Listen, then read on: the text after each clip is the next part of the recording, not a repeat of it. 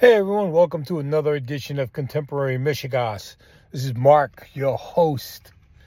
And I'm out with the grandkids today, and Patty, my wife, has got them in the Dollar Tree store, and I was thinking about families and everything going on in this world and all the shootings and the hate. And I don't get where we're going in this country. This country is turned around and things have changed, and I don't get it. I'm 68, and growing up as a child and living in some rural areas and even living in some areas that were kind of tough, I don't remember that much violence as it is now. Or maybe they hid it, maybe they kept it quiet.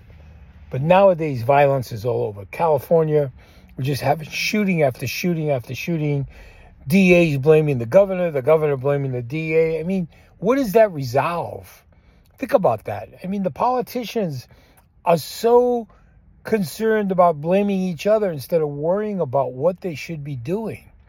And you can say they need better gun control and they need better prosecution, but it still doesn't stop the trafficking of the weapons.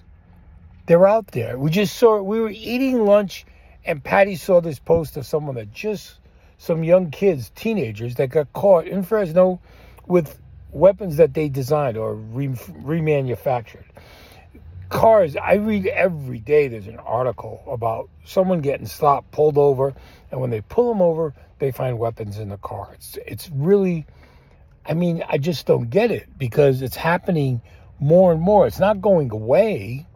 So where are we in this world? What is going on? What has turned this world into where it's at right now? What caused this? And I'm not going to blame elections because, maybe there's some blame there because it's pushed out there, it's promoted. But in the same breath, things have just been escalating even before that.